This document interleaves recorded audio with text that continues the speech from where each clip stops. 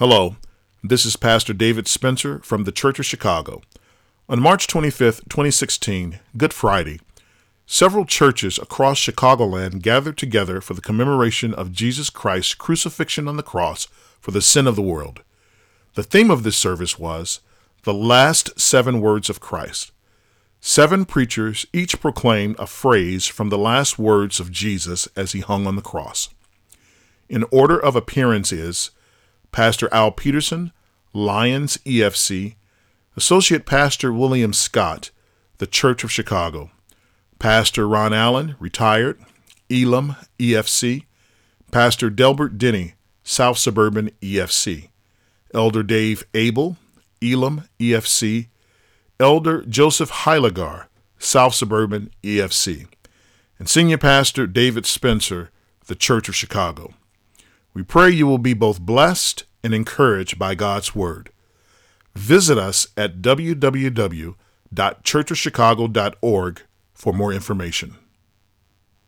You know, one of the themes I think that's already being shown this evening is the difficulty that we have in focusing and concentrating on what Christ has done for us. And I want to thank you for helping us to do that. Let's pray for a moment.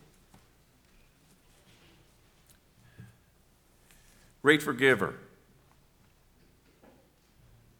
thank you for this moment, these words in front of us, as we examine and think and ponder and let you work into our hearts what you have done for us. Help us to grasp it and hold it and keep it as we move ahead. We ask in your name. I'm reading from Luke chapter 23, verses 32 and 34, through 34. 2 others who were criminals were led away to be put to death with him, and when they came to the place that is called the Skull, there they crucified him and the criminals, one on his right, one on his left. And Jesus said, "Father, forgive them, for they do not know what they do." Now, forgiveness is something that's thought of in many ways. In common parlance, I guess you'd say forgiveness is very simply letting something go. You know, we've all experienced this. We've all had it happen to us. Someone has wronged us, and they have violated the laws of the relationship that we have with them, maybe the unwritten laws. You know how it is. Or they betrayed us. They've taken advantage of us. They've hurt us. They've stolen us. They've hit us. We decide, let it go, right? It's kind of like that. That's kind of what you do kind of physically. You kind of, let it go. Forgiveness is like letting go of your right to prosecute an offender against you. And some people say today, forgiveness is the gift you give yourself. When someone does evil to you, forgiving them allows you to go on and move ahead in your life. Psychological literature and common sense tells us that when you forgive someone else who's done you wrong, that you let go of the anger, that the unresolved injustice, it's a very important step in moving ahead in a very healthy way in your life. This is not that. Jesus didn't have problems with unresolved injustice. The evil that these men did to him was wrong. Even though it was legal, the orders Pilate gave for the execution and the crucifixion were wrong, even though he had the power, but Jesus wasn't letting this go to be psychologically healthy. I'm reminded of a couple other passages in the Scriptures. I don't have time to read the parable of the unforgiving servant, but you may recall what happened. A man owed an enormous sum to a king, and he couldn't pay it. And so the king graciously remitted the entire debt. And the servant, whereupon getting his freedom from the debt, went out and began to choke his brother who owed him $10. Similarly, in the Lord's Prayer, where the Lord says, "Forgive us our debts as we forgive our debtors," We're reminded that we cannot expect our sins to be forgiven if we refuse to forgive the sins of other people, right? What we have done against God is the enormous sum compared to anything that anyone else has done to us. This isn't that either. Jesus, of course, had no sins and needed no forgiveness whatsoever. Hence, his forgiving had to be something different. We get a little hint at it in the story of the paralytic, where they broke the roof so that the paralytic could be let down into him. And Jesus turned to the man and he said, "Your sins are forgiven." Yeah. Well, I thought my problem was that I was a paralytic. Jesus said, "Well, it is. But his real problem is that he's a sinner." Right. And he says, in order to show you, to demonstrate to you, since you cannot see the sins that this person has done against me and God and everybody else, I will demonstrate to you the fact that I can forgive sins by making him walk again. This is Jesus' purpose. You see, it helps us to get a little closer to the mark. Those critics standing by Jesus, by him, denied that Jesus could forgive sins because God alone, they said, can forgive sins. Now we're getting warmer. Right. Sin in this sense is beyond what people do to each other. Sin in this sense is what we do and what we have done to God. Essentially, like I said at the beginning, we have disobeyed the rules of the relationship. We have done what he did not want us to do, and we've not done what he wanted us to do. Jesus, you see, is the great forgiver. Not only the one with the power and the authority to tell someone else that their case is dismissed, that their debt has been canceled, and that their sentence has been lifted, but the one who grants it. You see, God has a case against all of us, every single one of us. No one's innocent. We've all sinned. And Jesus, to show that he had the power to heal this man, said, "Your sins are forgiven also." Jesus spoke about his blood, Matthew 28:26, being the what? Was it out here on the table? I don't know. The blood of the covenant for the forgiveness of sins. In other words, Jesus said his blood was shed for the purpose of forgiving sins. And here, when they put him on the cross, is his first opportunity to apply it then to others as well. Because of his own blood being shed, he had the power to forgive the sins of anyone and everyone. I believe that's its entire purpose. I think this is the key, this is the core of what the gospel is about, the forgiveness of sins. And I'm so privileged to be able to speak about this part of it. He also forgives them due to ignorance. He says they don't know what they're doing. Do we? We have any clue what it is that we do to him? Unconsciously. You know, the words just fly out, don't they? The thoughts, the impulses. Do we have any clue as to what it is that we do?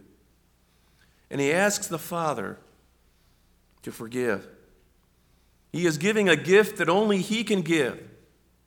He is recommending leniency, you could say, to the Father due to the extenuating circumstances of these people doing what they were doing to him. And of course, it wasn't just they that were doing it, was it? Because he was there on account of all of our sins.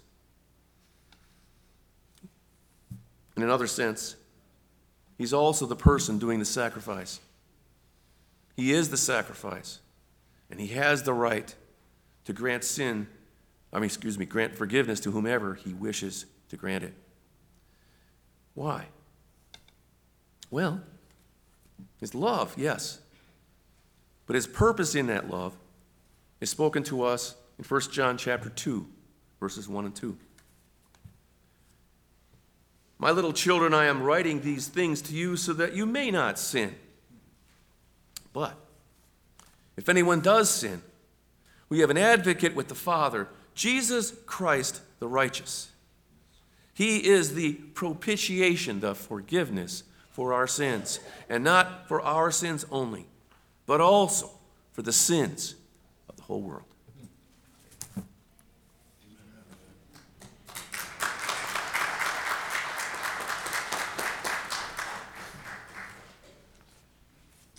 God bless you, Pastor Al Peterson.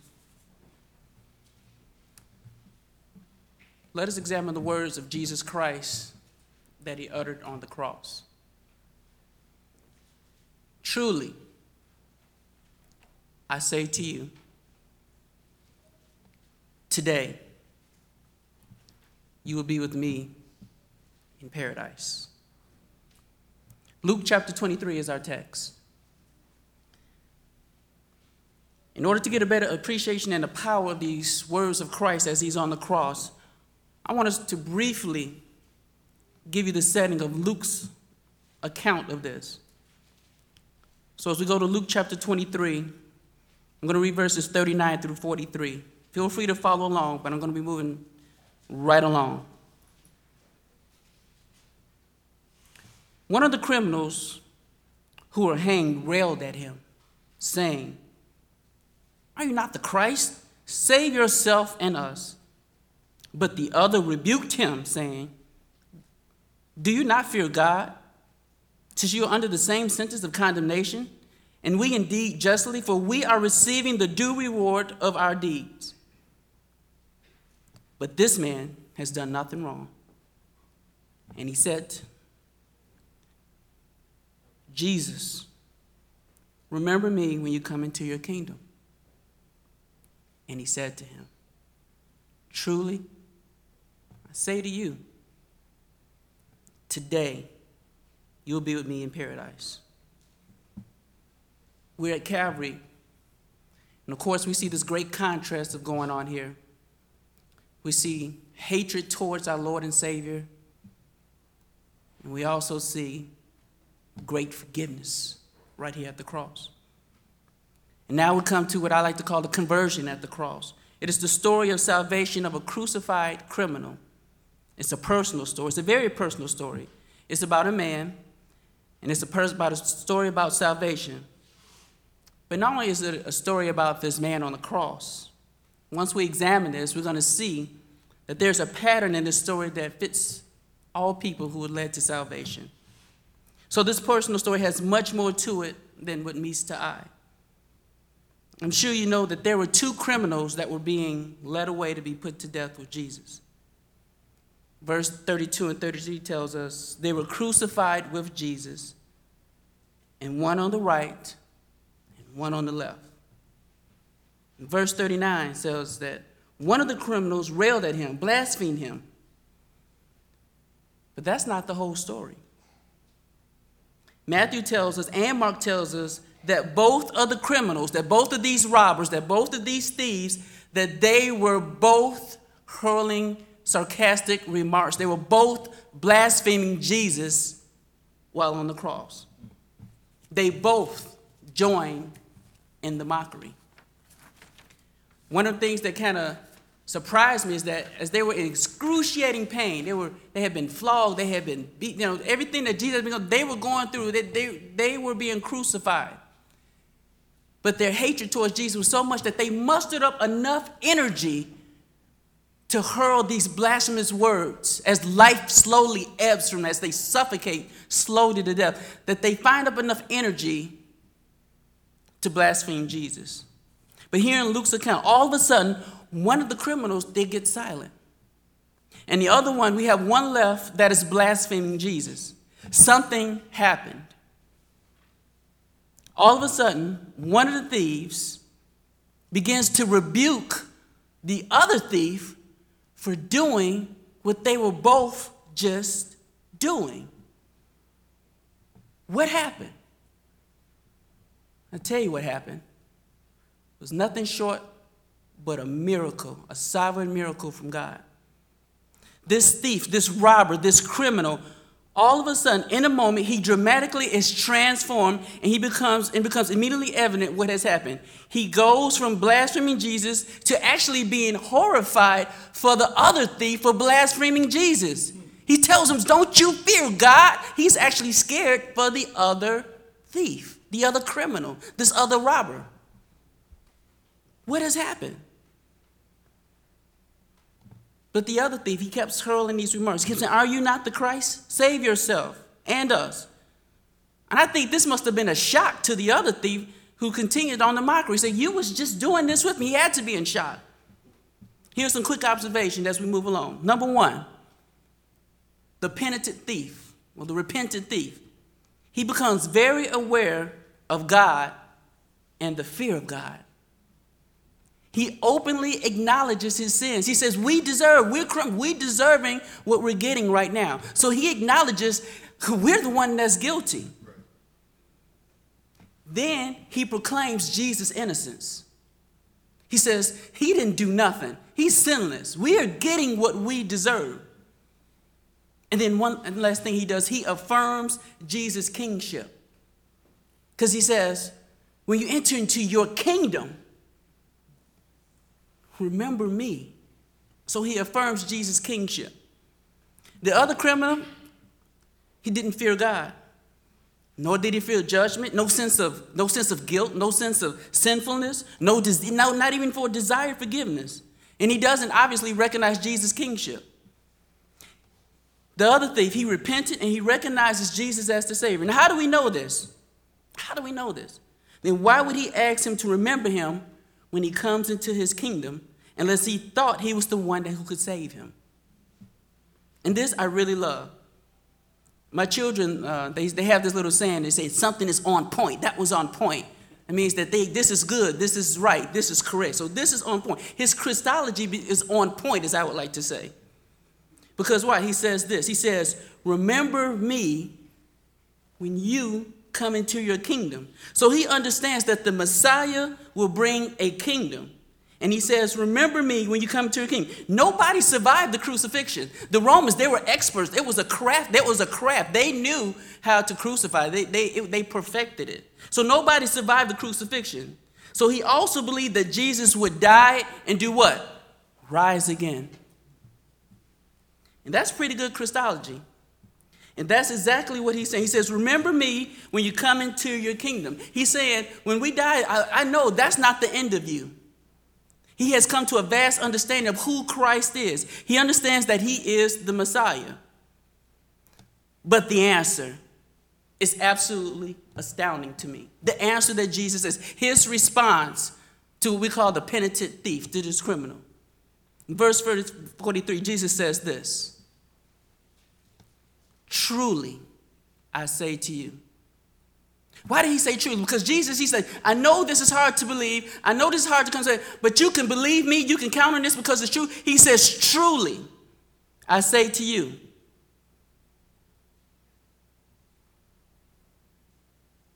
This day, you're going to be with me in paradise. What had the thief done to earn this? What did he do? What did he do to earn it? Nothing. He'd be dead before he can do anything. This is grace.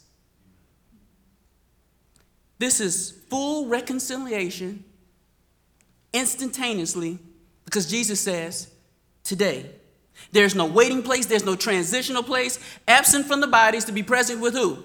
The Lord. This man whose life, probably most of his life, probably qualified him to go to hell. And in one moment, a sovereign God swept down, gave him complete clarity of himself and who Christ is, and the power of the Holy Spirit rescued him from divine judgment. That same day, he met with him in heaven and fellowship with him. Jesus told him, you'd be there with me. Heaven is not a place that we're going to just see Jesus. It's a place that we're going to be with Jesus. Amen. He'll make his abode with us. He asked for a place in the future kingdom of Christ, and he gave him a place in his presence that day and forevermore. So all the mockers, they were wrong. Jesus can save. But the only way Jesus can save was not to save himself.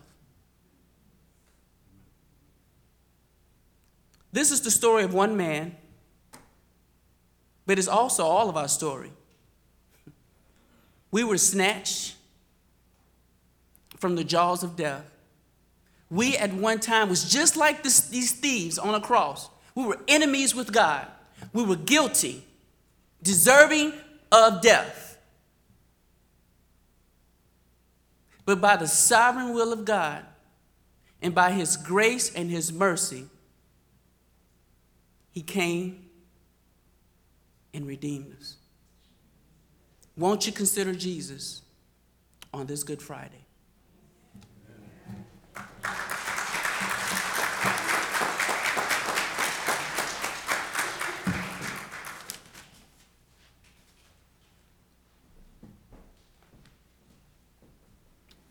Thank you, brother. I'm going to read tonight from John chapter 19, beginning with the 25th verse. I'm reading from the New International Version. Near the cross of Jesus stood his mother's sister, Mary, the wife of Clopas, and Mary Magdalene. When Jesus saw his mother there and the disciple whom he loved standing nearby, he said to his mother, "Dear woman, here is your son." And to the disciple, "Here is your mother." From that time on, this disciple took her into his home. Every person in this particular story, every person listed and mentioned in here offers us tonight a powerful example to help us, something to base our lives on, something to look at on the cross. The first example is the Lord Jesus Christ himself, the most important man who ever lived, suspended by spikes between heaven and earth, carrying the most crucial and momentous event that has ever and will ever happen in the universe. He is suffering immeasurably. His body is tortured beyond recognition. Isaiah the prophet spoke about this in the 52nd chapter. He says, "But many were amazed when they saw him.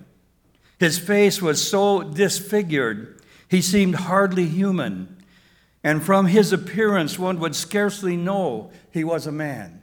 That's from Isaiah the prophet, chapter 52, verse 14. Jesus here is in the very midst of the very purpose for which he came to earth. He is suffering for the sins of the world. Amen. The very apex of his career, the reason he came to earth, is happening right now. And with a body covered with bruises and blood, his eyes blackened and caked with blood, his body heaving in order to just catch a breath.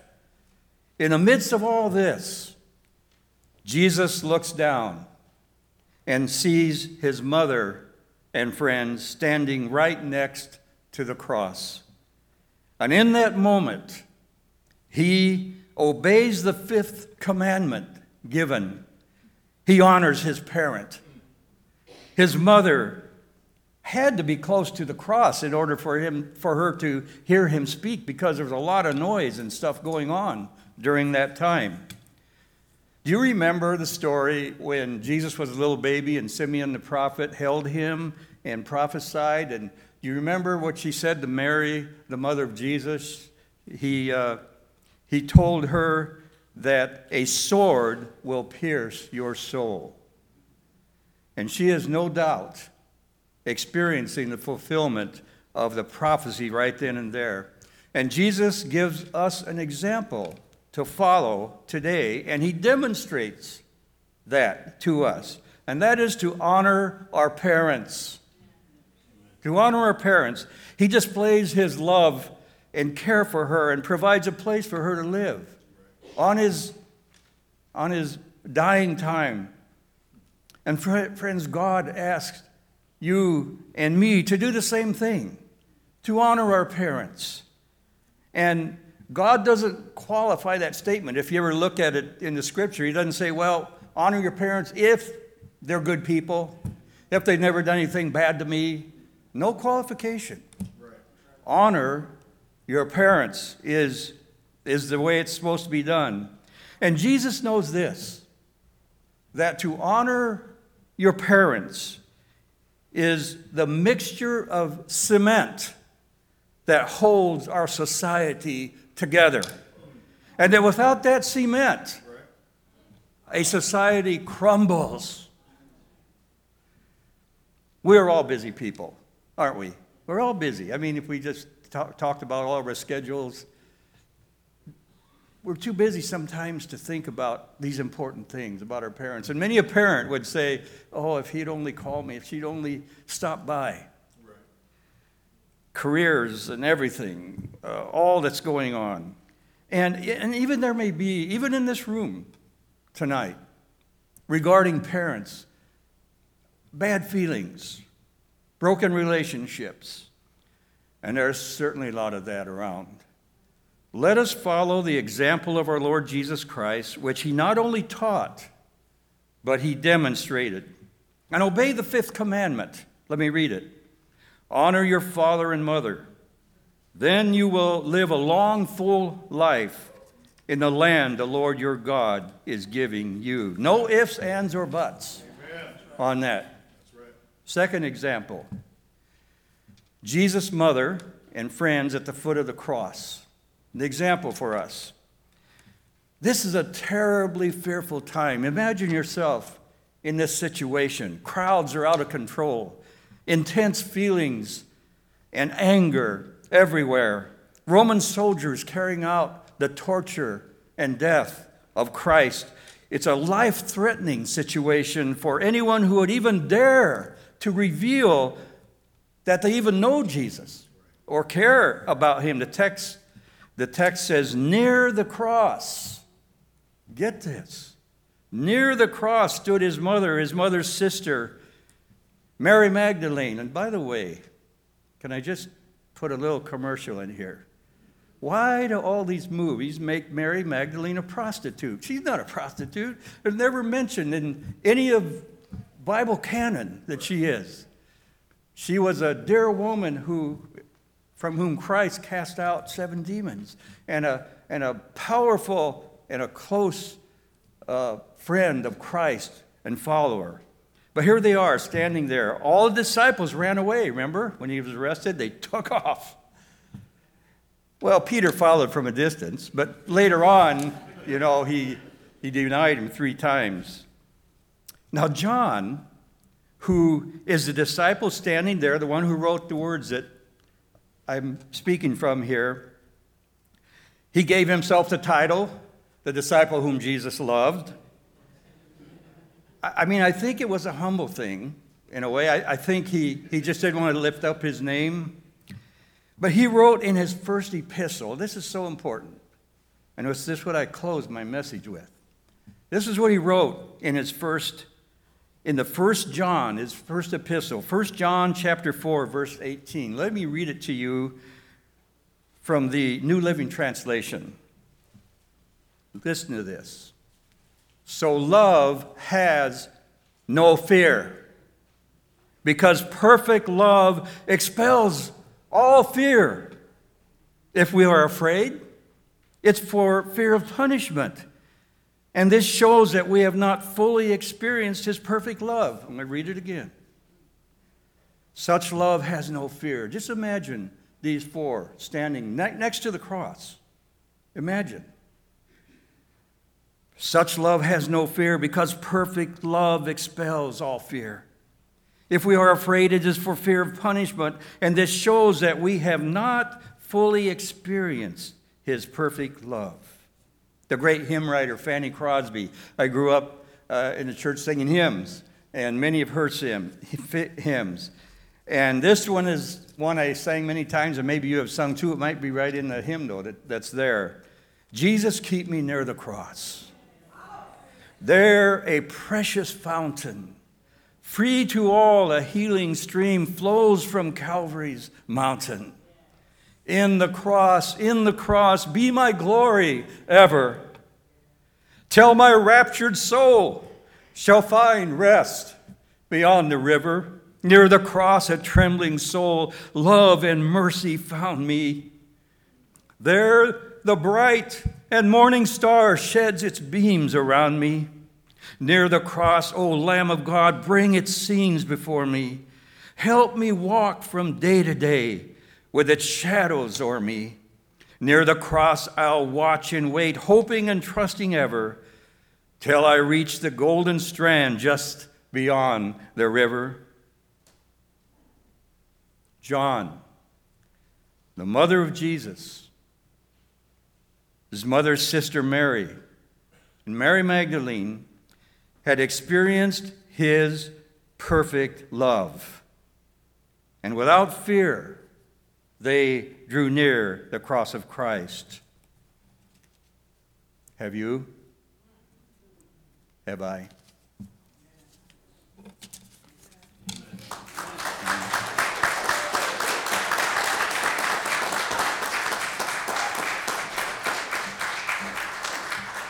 Amen. The scripture that I have for this evening is Matthew 27:46. About the ninth hour, Jesus cried out with a loud voice, saying, Eli, Eli, lama sabachthani, that is, my God, why have you forsaken me? The crucifixion lasted about a quarter of a day, beginning at 9 a.m. to a glorious conclusion around 3 p.m. Darkness had fallen over the earth. There was silence from around noon to 3, and then our Lord and Savior, Jesus Christ, uttered his final statements. The statements that I had the privilege of expounding on this evening is Jesus' statement, my God, why have you forsaken me? It is believed by many that darkness related with the crucifixion of the Son of the living God represents God's divine judgment on the sin of mankind. We gather this evening to celebrate and give thanks to God for Jesus lovingly becoming the recipient of God's wrath, a wrath that rightly belonged to each and every one of us here tonight. The statement, my God, why have you forsaken me, was not mumbled. It was not said quietly or weakly, but screamed loudly. The earlier verses of the crucifixion account describes the physical pain suffered by Jesus.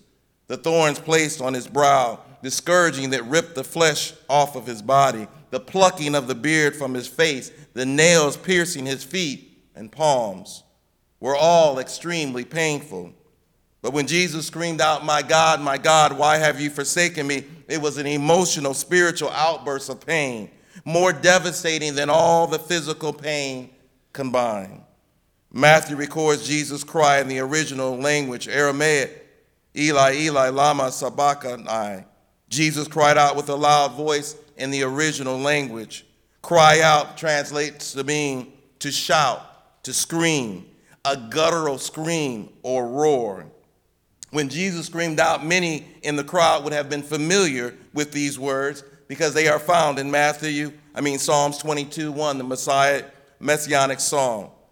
When you see those same words, my God, why have you forsaken me? Jesus hung on the cross for some 6 hours. The last 3 hours, darkness and silence covered the land. Abruptly and suddenly, the silence is shattered by the screaming, the guttural roar from the depths of Jesus' soul. My God, why have you forsaken me? So just for a few moments, let's break this declaratory statement down as best as we can. It has been said that this statement is such a mystery, so great, so imponderable, that it is said that Martin Luther once said he went into seclusion for a long time trying to understand it and came away as confused as when he began. It has been said in the secrets of divine sovereignty and omnipotence, the God-man was separated from God for a brief time at Calvary. Sometimes the best way to interpret a particular verse is to begin by sharing what it does not teach. The forsakenness cannot mean that the eternal communion between the Father and the Son and the Holy Spirit was permanently severed or broken, because God could not and did not cease to be triune. It does not mean that God the Father ceased to love Jesus the Son. The words, my God, why have you forsaken me, are not the words of a defeated Jesus. For within his soul, Jesus held on to the assurance that God was holding him, that it was part of God's divine plan for victory over sin. Yet in another sense, there was a sense a feeling of being forsaken. For Jesus not only felt forsaken, he was forsaken, not only by his disciples, but more importantly, by his heavenly Father, God. And as Jesus called out to his Father, it was like God had closed his ears to the cries of his Son. No response was uttered by the Father. No dove was sent down. No voice saying, "This is my beloved Son, in whom I am well pleased." Just silence. Jesus cries out, my God, why have you forsaken me?" Jesus doesn't use the Aramaic word Abba, but Jesus calls his Father God. This is the only time in the Synoptic Gospels that Jesus is recorded as addressing God as God and not as Father. God the Father was fully able to immediately stop Jesus' horrific suffering, yet he chose not to. When Jesus suffered on the cross, God was silent. God forsook him. Jesus was now speaking to God as one numbered with transgressors, as one who had taken on the sins of the world. Jesus was speaking as sin. 2 Corinthians 5:21 says, "He made him who knew no sin to be sin on our behalf, so that we might become the righteousness of God in him." My God, why have you forsaken me? That wonderful word why that many of us have asked sometimes when we're going through a difficult time. Why? Was this a declaration of protest? Was this a declaration of a lack of understanding? Was this a declaration of innocence? Jesus, being God, always knew the time of his death would come. He always knew that he was the Redeemer. The why may have to do with the fact that it's one thing to know something, it's another to experience it.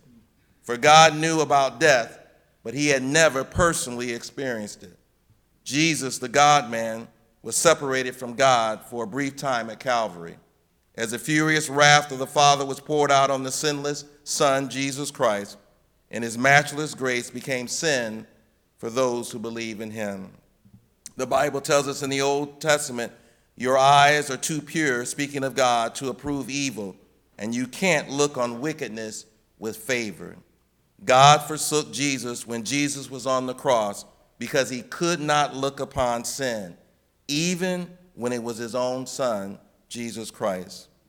Since Jesus died as the perfect substitute, as a sacrificial lamb for the sacrifice for the sins of the world, the righteous heavenly Father had to judge him according to that sin. Jesus took upon himself our transgressions, as Isaiah 53:5 tells us. He was delivered up because of our transgression, which Paul tells us in Romans 4:25. He died for our sins in 1 Corinthians 15:3. He bore our sins in his body on the cross, 1 Peter 2:24. What a sacrifice, what a cost. He who did not spare his own Son, but delivered him over for us all, Romans 8:32a. Even though we have forsaken God again and again and again, God will not forsake us. Jesus was forsaken by God in our place because God won't forsake us. Someone here tonight may feel forsaken, but there's good news tonight. God will not remain silent, but he will provide comfort and empathy. I will never leave you or forsake you. Someone here tonight may have forsaken someone else, but there's good news tonight. God will offer mercy and forgiveness because that's the type of God we serve. Amen.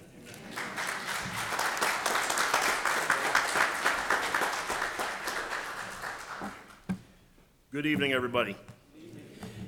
It is truly a privilege to be here tonight. I mean that very sincerely, and I think it's just a tremendous idea that Pastor Spencer came up with to focus on these 7 words that Jesus uttered while on the cross, because, sometimes we need to get a picture of it. I mean, really, Good Friday and Easter should be every day for us, should it not? It really should be. And yet sometimes, we say thank you to Christ, we say thank you, Father, for your Son, but we don't often register what Jesus went through on our behalf. And sometimes that's why stories are effective, why parables are effective, why types that God has used in Scripture are effective.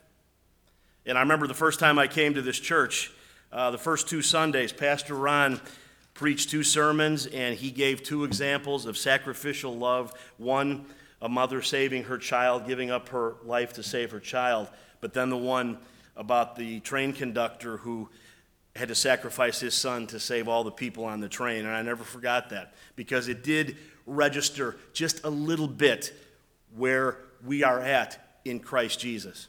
Okay? So our scripture tonight is John 19:28, where Jesus says, I thirst.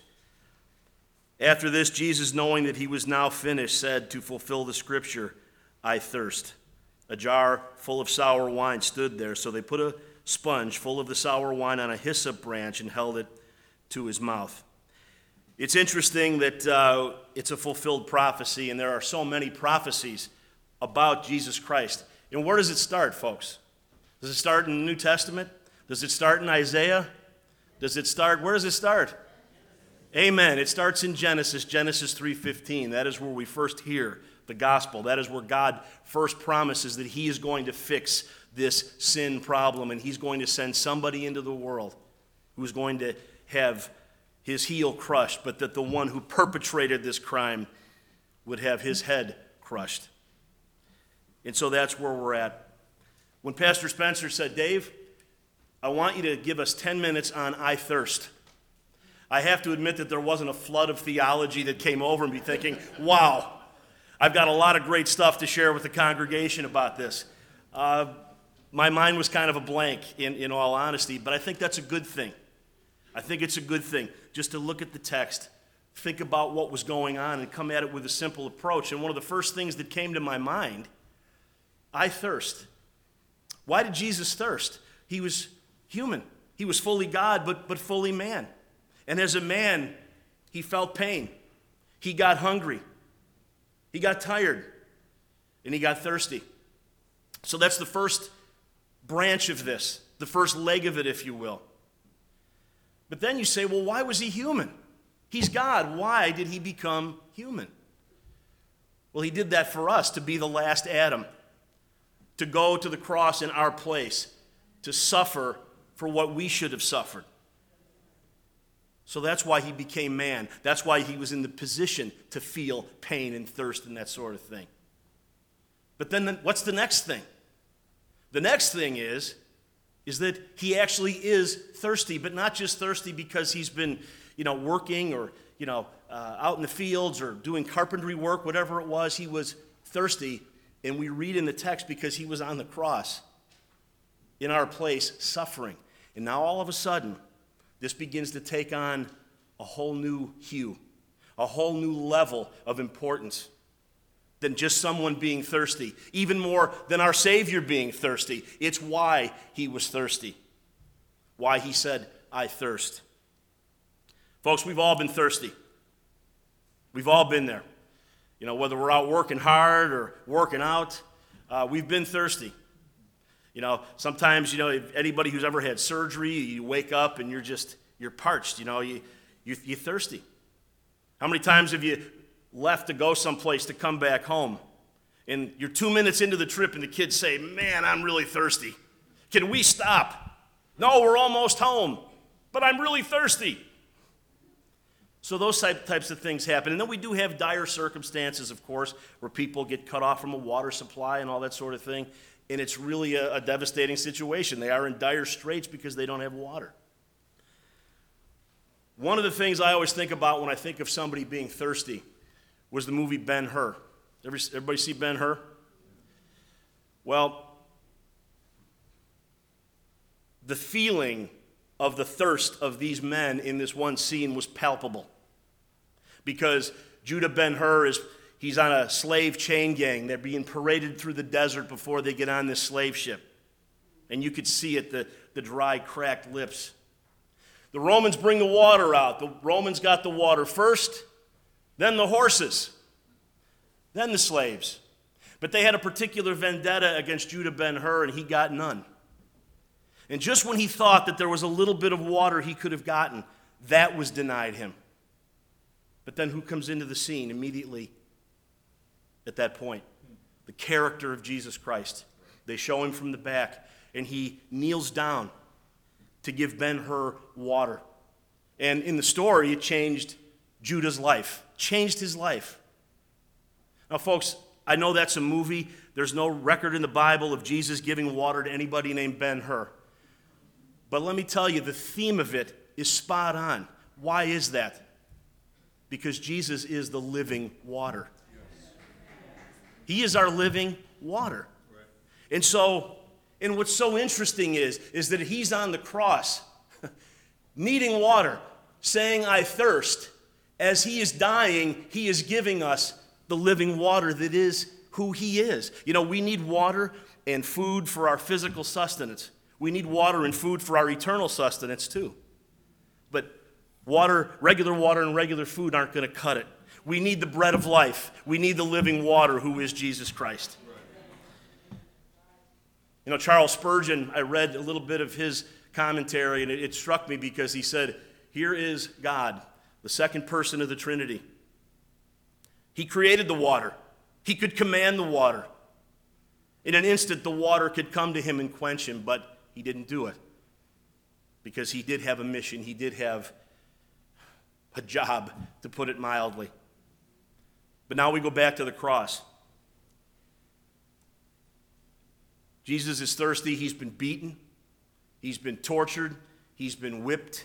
He's been put on a cross with metal bolts driven through his flesh, hung up high, the sun bearing down, the heat unbearable, loss of blood, can't breathe. Is it any wonder, he said, I thirst? So now it's ramped up even more, the significance of these two words, I thirst.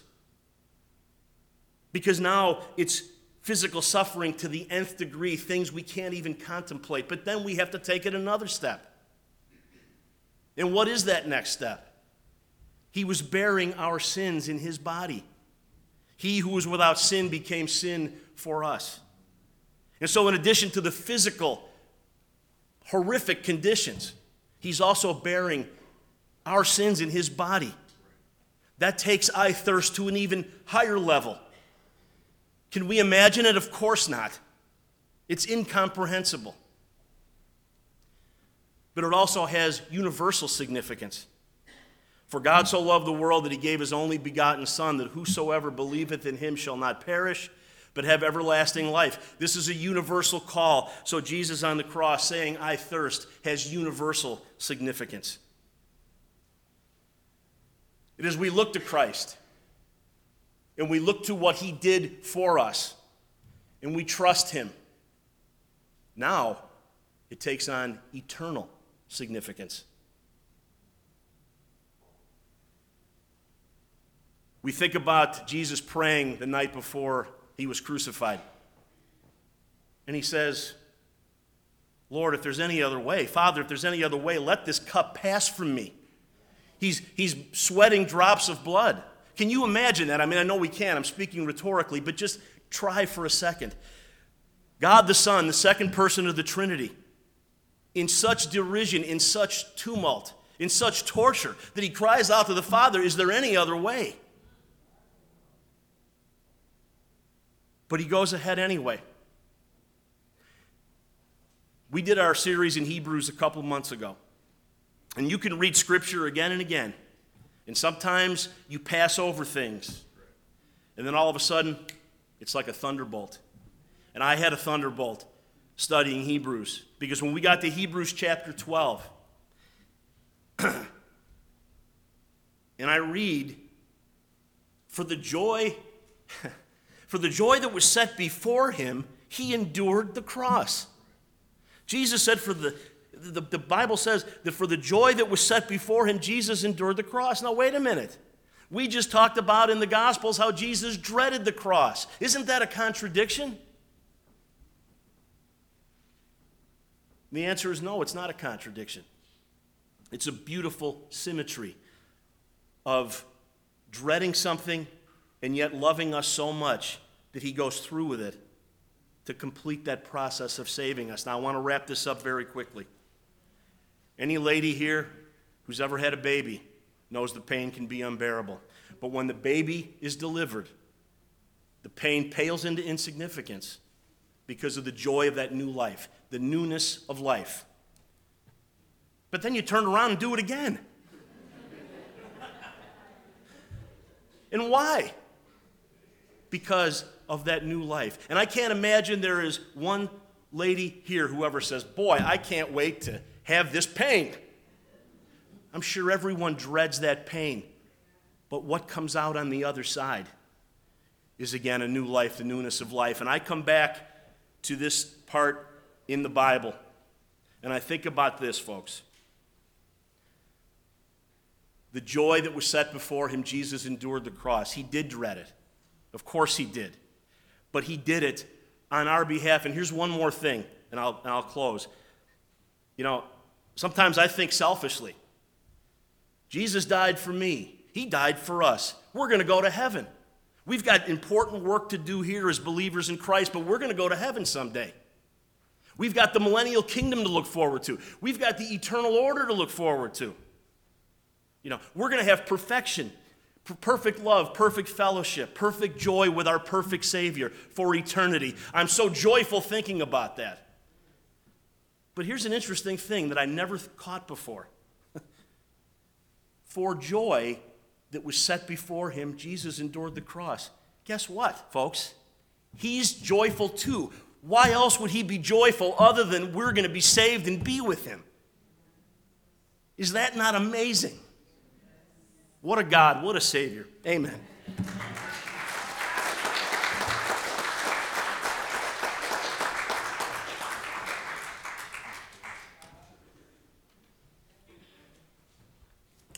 Amen. It is finished. Jesus had just gone through the ordeal, but he still had time and the presence of mind to bring salvation to the lost. He still had time and the presence of mind to take care of his mother. But here we are at the end, and he does not say, I am finished. As if he has been defeated, as if he's throwing his arms up and saying, I can't hold out any longer. He says instead, it is finished. John 19:30 says, when he had received the drink, Jesus said, it is finished. With that, he bowed his head and gave up his spirit. The sixth word, it is finished, was a loud cry that rang out over the ghastly scene. You had weeping women there, snickering priests and jeering soldiers. They must have looked up at this almost unrecognizable, severely beaten mass of human flesh. As he bellows over the crowd these words, it is finished. What was he saying now? He talked a lot before. What was he saying now that he's dying? What was finished? These three words are pregnant with meaning. For the servant, when the job was completed, they meant, I have completed the job I was given to do. For the priest, after he examined the offering, they meant it was a perfect offering and it was accepted. And for the artist, they meant the picture was complete and it was excellent. And for the merchant, they meant the debt was paid in full. It's important to note that this declaration refers to an action that has been completed in the past with results into the present. It literally means it was finished, and as a result, it is forever done. Put another way, it was finished in the past, it is still finished in the present, and it will be finished in the future.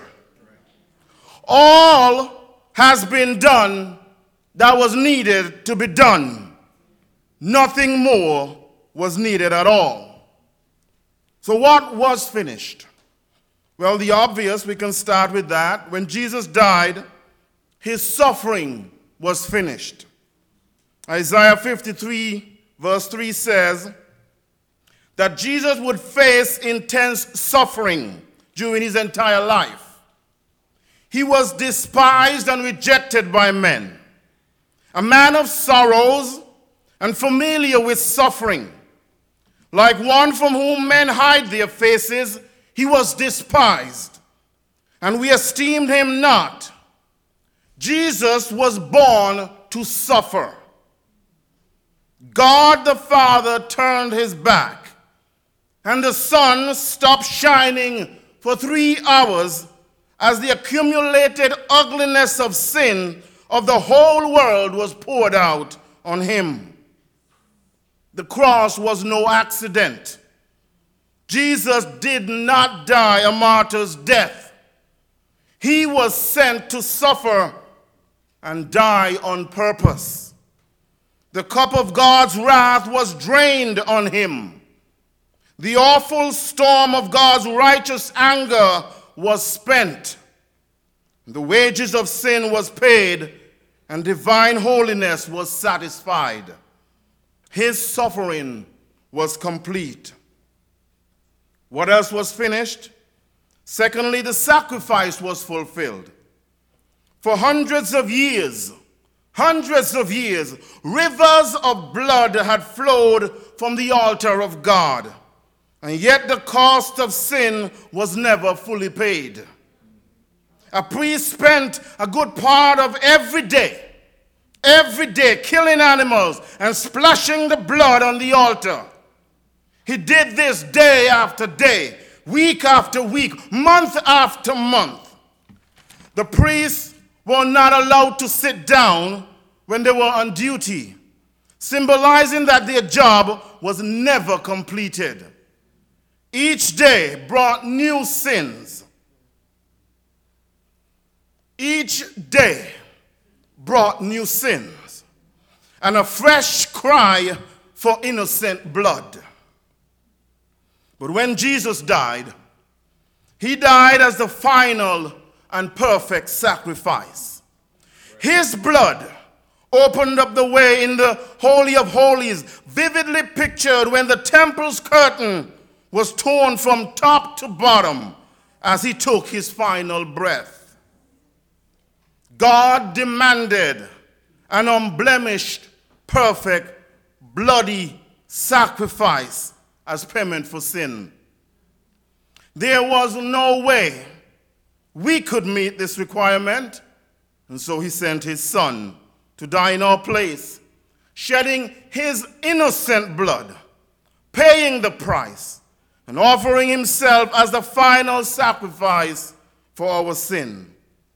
He was both priest and sacrifice. In Hebrews 10, 11, and 12, the Bible says, day after day, every priest stands and performs his religious duties. Again and again, he offers the same sacrifices which can never take away sins. But when this priest had offered all for one time, just one time, sacrifice for sin, just one time he did it, he sat down at the right hand of God. God did it right the first time around. The work of Jesus is complete.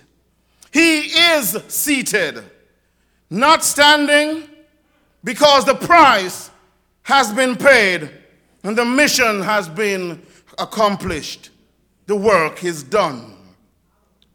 What else was finished? Satan was finished. While Satan still has some power, he is a vanquished foe. The Bible says in Hebrews 2 verse 14, so that by his death, Jesus Christ, he might destroy, not just make a dent. He would destroy him who holds the power of death, that is the devil. Satan is defeated. And yet he still torments us as believers, doesn't he? But like a buzzing bee, Satan has planted his stinger into the hands and the feet of our Savior. But because Jesus took the full brunt of Satan's fury, the evil one's power has been diffused. Colossians 2 verse 15 says, having disarmed the power and the authorities, he made a public spectacle of them, triumphing over them by the cross. Yes. Satan can buzz around and cause problems, but he has lost the war. Amen. In 1 Corinthians 15 verse 55, the Bible says, where, O death, is your victory? Where, O death, is your sting? The price has been paid, and Satan is defeated. Finally, what was finished? Salvation was secured for us.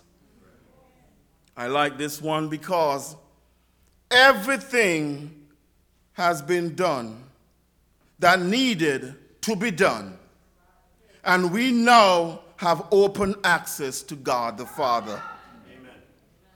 Everything that needed to be done has been done for us to have access to the Father. Nothing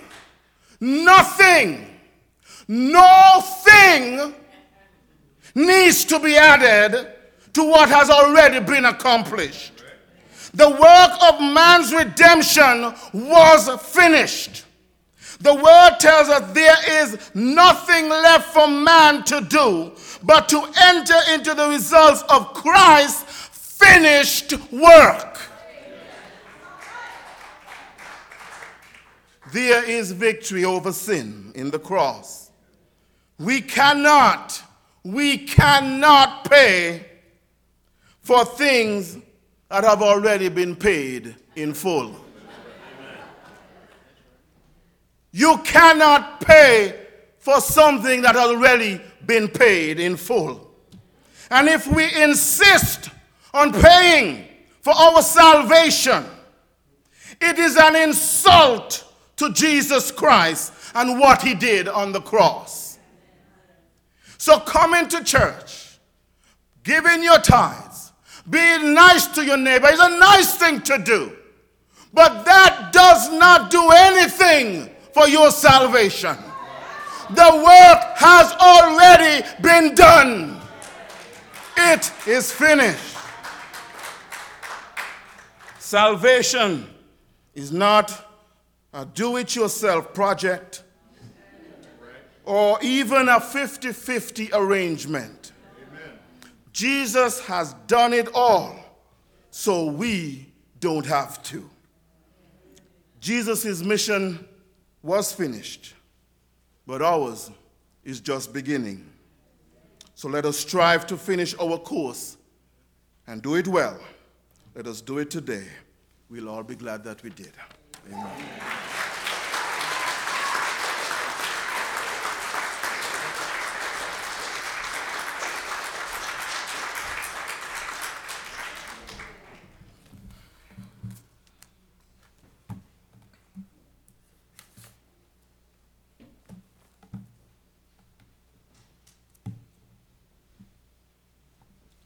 Luke chapter 23, verse 46.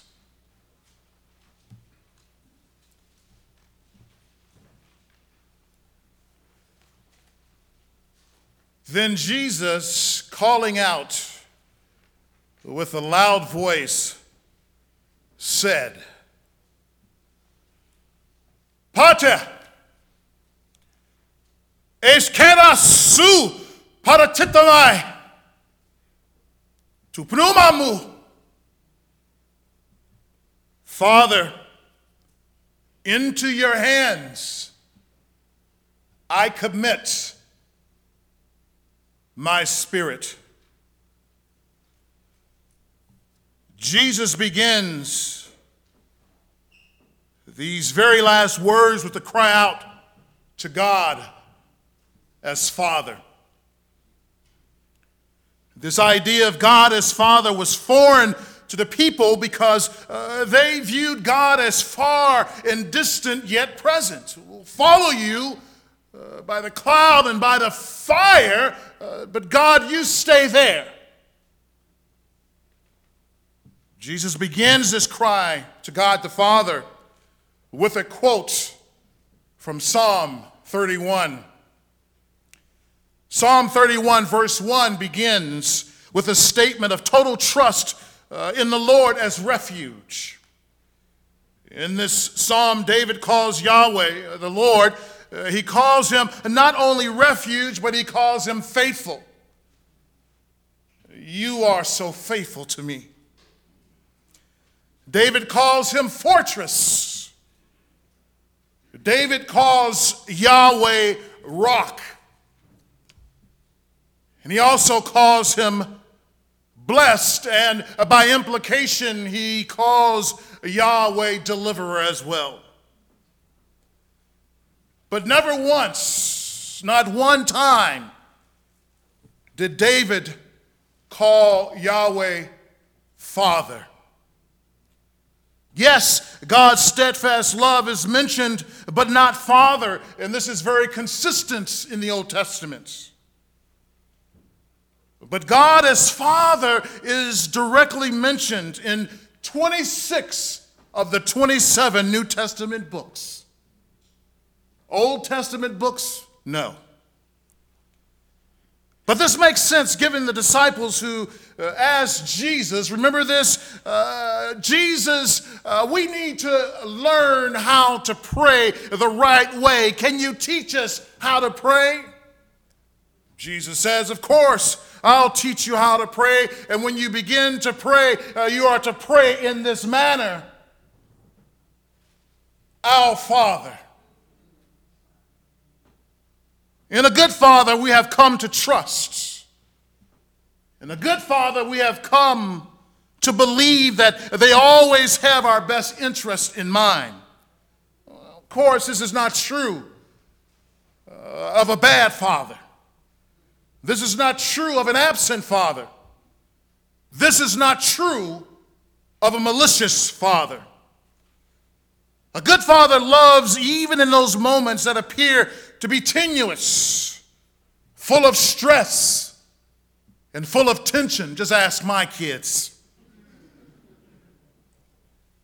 Jesus knew that the Father was present. He was waiting even when it was his wrath that demanded that Jesus be on the cross in the first place. So Jesus calls out to the Father. Oh, not so that everybody else could hear, but he spoke the name Father out of his innate need in his humanity. Remember, as you've already heard, that Jesus was still a man. He needed sleep. He needed food. Jesus needed water just like you and I. So in the midst of rejection, he cried out to God in this dark moment. His body racked with pain, but his spirit knew nothing could separate him because of who he was. So if God is your Father, know that nothing can ever break that bond between you and him, and when it has been forged especially and mainly through the blood of Jesus Christ. What can separate us from the love of God in Christ Jesus? Absolutely nothing. So if you are in Christ, then know that God is your Father.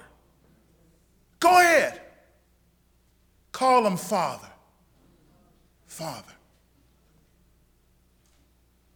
So Jesus committed his spirit to the Father.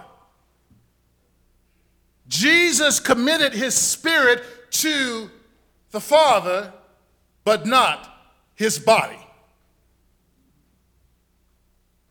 Father, into your hands I commit my spirit, Jesus yells from the cross. But wouldn't that be the ultimate in the playing out of our faith? Wouldn't that be wonderful? That the moment that we go home to be with the Lord, it's not just our spirit, but it's also our body as well. Oh, there would never be ever again any need for Christian funerals. When we would get together, when someone passes away, their body would be gone. It would simply be bon voyage, good forage. And then every time someone kicked a bucket, we would be absolutely thrilled. But honestly, why not now? Why aren't we thrilled now? Because when we pass away, we see the vestiges of our bodies laying in repose right before us. But know that what we see in the casket is not what we get in heaven. So it was not time for his body to be glorified, but soon it would be. Here we may understand this idea of being absent from the body, but what? Present with the Lord. 2 Corinthians 5:8. Paul was not the originator of that verse, but he got it, right? That Paul understood that obviously Paul recalled when Jesus said, Father, into your hands I commit my spirit, and they took him down and they buried him. His spirit was gone, but his body was there. That Jesus Christ, 1 Corinthians 15:23 says, but each in his own order, Christ, the first fruits. Then at his coming, those who belong to Christ. What that means is that Christ is resurrected from the dead. We will be resurrected from the dead. Jesus came from the dead. We will come from the dead. Jesus must die. We must die. But each in his own order. First Christ, the first fruits. And then those who belong to him. At that very moment, he was present with God as the Logos, while his body needed to remain in repose for 3 days and 3 days only. So the Spirit of Christ exited this earthly realm while the body of Christ remained behind. Here Jesus would present his body to the process of nature, but it still did not have to be. Could Jesus have called 1,000 angels to rescue him? Could Jesus have instantaneously healed himself? Could Jesus have called fire out from heaven and consumed all his enemies before him, including those disciples who ran away? Could he not done that? Could he not come down from the cross? Death came, nevertheless. But death couldn't just take Jesus. Death couldn't just show up and say, all right, it's time to go, Jesus. Jesus had to give death permission to complete his task. John 10, verse 18. No one takes it from me, but I lay it down of my own accord. I have authority to lay it down, and I have authority to take it up again. He says, this charge I have received from, what does he say? He says, this charge I received from my Father. Jesus said, Father, into your hands I commit my spirit. Yes, he could have said that I have been defeated. Yes, he could have said, I give up. Yes, he could have said that everything that I've tried to do for these last 3 years, it has come to this. But he didn't say it. Why? Because he was not done. During his earthly ministry, Jesus found himself in the hands of many people. During birth, he was in the hands of his mother, who wrapped him in swaddling cloths. You remember that? And how she nurtured him and cared for him in the beginning of his humanity. Later we find him in the hands of Simeon, a man of God who the Lord allowed to hold and touch Israel's Messiah. But now, Jesus is in the hands of God the Father. Total trust, total faith. As he taught the original disciple, he teaches us as well. There is one more lesson to be expressed, one more lesson to be learned, and that is the resurrection. But for now, we must totally trust in the Lord, that we must commit our lives into his hands, no, not just when we die, but we must commit our lives into the hand of God now. There's no time like the present, because we never know when our time is up. So God wants us to do what? To trust in him with what? With all of our heart, and lean not to our own understanding. God calls us all to take our spirit, for that matter, even our body. Lord, we give it all to you. And you know what? If you give your spirit to God, if you give your body to God, that means give all your junk to God too. That means give your job to God, give your spouse to God, give your children to God, give everything to God. Don't hold on to anything tightly. Will you trust God? Jesus says, Father, into your hands I commit my spirit. Let's pray.